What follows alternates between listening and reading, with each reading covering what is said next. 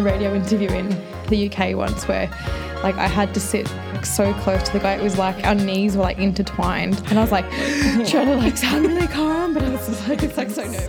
Welcome to Scientists Are People Too, the show where scientists share their stories. I'm your host, Zoe Ford, and this week I'll be chatting to Dr. Alice Towler. Alice studies forensic psychology and focuses on improving the accuracy and efficiency of facial identification systems and works to optimise how humans and facial recognition software work together to identify people. So I'm Alice Towler. I'm a cognitive psychologist and I study human face recognition. How did you get interested in psychology? Yeah, so it was a bit of a windy road actually. So trotted along to first year of IT and absolutely hated it. Nothing what I thought it would be. I loved like the coding side of things, but other than that was just like pulling teeth out. I really didn't enjoy it. Then I sort of did a bit of reading around and I thought I wanted to do speech pathology. So then to do that, I did a few courses for speech pathology, and one of the ones I had to do for that was a first year psychology subject. And I hated all my other courses, really couldn't care less. But then this one psychology course, I would just go home after every lecture and like basically recite the whole 2-hour lecture to my mum. Whoa. You like something when you tell your mum about it. Exactly. And I was talking to her about how dolphins turn off half their brain when they sleep, all these like just fascinating things that I was learning about. And my mum was like, I think you might like psychology. Like, do you think maybe you should change into that? And I was like, oh, that's a good idea. So based on that one course, I'd changed my degree into psychology. And I got interested in the decision-making and the accuracy of fingerprint examiners. And that just kind of opened my eyes to this whole world of forensic psychology and the fact that forensic science isn't really what we thought it was. There's not a whole lot of evidence-based science behind the science. Really? That's so funny because when you watch shows like CSI and Bones, you think, oh, wow, it's so sciencey. Yeah, but then, absolutely. Yeah. I mean, some methods are based on, biology and chemistry and all that stuff sort of has a solid scientific basis, but other stuff has just developed based on the need to, to determine how blood spatter was distributed in that way. And that hasn't really been built up on a scientific foundation of literature. So it's kind of just evolved through a need. Yeah, exactly. Rather than actually like empirical. Yeah, and so it means that there's a whole bunch of techniques that are out there that but there's no real evidence that they say what we think they say. So things like bite mark analysis, that recently was basically debunked as junk science, and not in the way that, so that they were saying, there's no evidence that it works and that you can actually determine who bit someone. Right. Not only that, but that it is unlikely that they will ever be able to do that. So just basically abandon the whole thing. Wow. But despite that's pretty dramatic, right? Yeah, absolutely. And like there's still people in jail based on that evidence. So this has real societal implications. Yeah, and that's kind of what keeps me up at night. Just that this sort of thing can happen. Wow. Yeah. So does research kind of have this, kind of gravity to it when you're dealing with something that is so... Yeah, well, it makes me... It kind of helps on the bad days kind of remind yourself, like, why you're doing that. And that, at the end of the day, if your research helps someone, not be wrongfully convicted of a crime or helps the police get the bad guy, then, it's kind of all been worth it.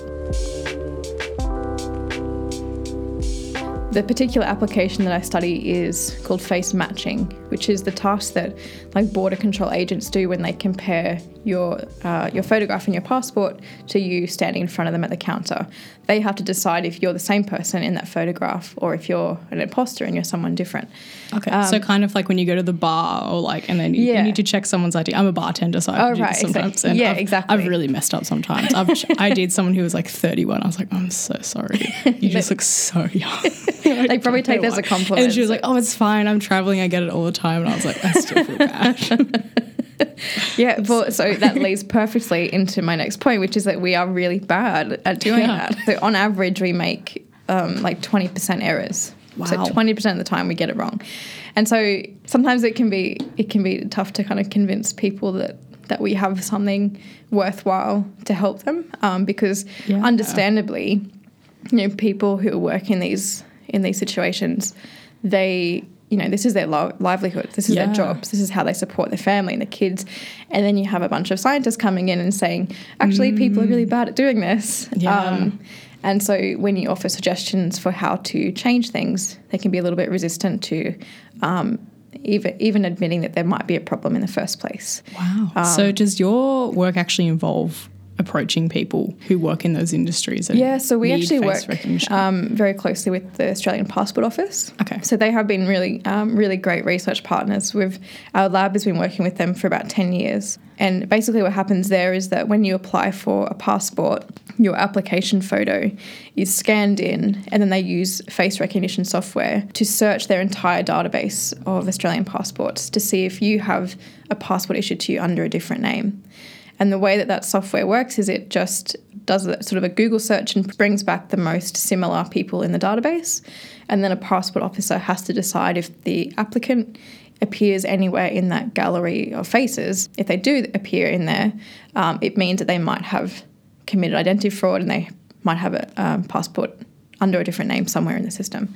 Okay. Or it could just be like an admin error. So it's not necessarily like go get the police or anything, but it's So are there like kind of biases in the algorithms towards different features of different people, etc.?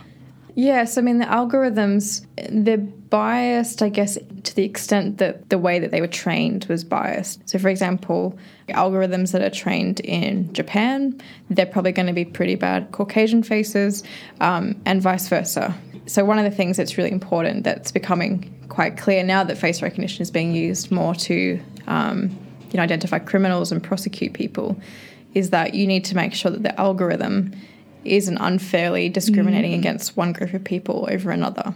So that's one of the key challenges that face recognition companies are dealing with at the moment, because that's the sort of thing, built-in race bias, that's the sort of thing that's just going to come back and just cause huge damage to the criminal justice system and people's lives. So can you actually improve an individual person's skills in that? Yeah, so not a lot actually. Okay. So we have this really ancient part of our brain that's built to recognise familiar faces. It's not built to recognise unfamiliar faces. And you can kind of see why, because photography has only been invented in the last 200 years or so. Yeah, and so we've only been seeing unfamiliar faces without seeing the actual human in front of us. Exactly. Like back in the day, if you saw two faces side by side that looked really similar, you would know that they were different people because they'd be attached to different bodies. Yeah. And so this is kind of a really weird task that we're asking our brains to perform. Yeah. And so that means that this kind of the structure and the system that we've got in our brains to perform this task isn't built to do this, and so training doesn't really work that well. There's a few things that you can do to improve accuracy, but in terms of like taking someone who's really not very good and turning them into a perfect performer, that's just not possible. Yeah, so it's kind of like the brain infrastructure isn't there. Yeah, exactly. But one of the solutions is to just hire people who are naturally good at face recognition, what we call super recognizers. Wow. So there are huge individual differences in people's ability. So some people are so bad at face recognition they can't even recognize themselves or friends or... Wow. So when someone says, I'm really bad with faces... Yeah, so they might have a condition. Can actually, yeah, it's called prosopagnosia. Yeah. On the other end of the spectrum, we have super recognizers who are just crazy good at face recognition. So one of the people that we've tested in our lab, she is so good at face recognition that she was telling us a story about how she was driving home from work one day and she recognised someone who she'd been to school with 10 years before.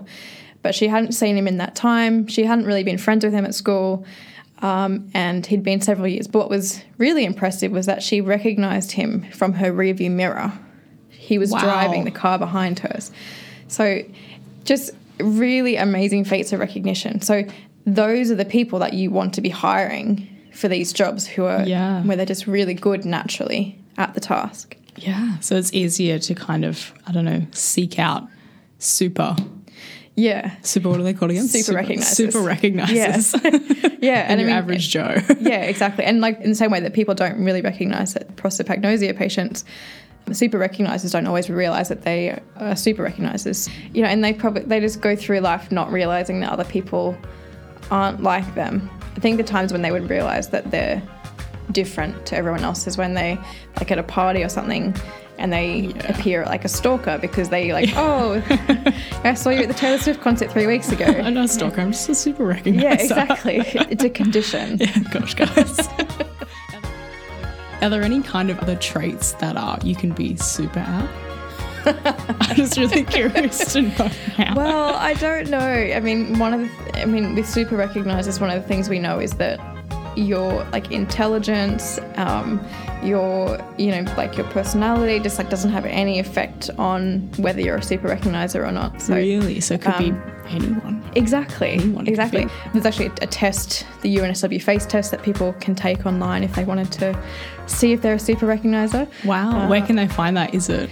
So if you just Google UNSW face test, you'll find it. Okay. I can't remember the exact web address. I don't want to mislead people. It's okay.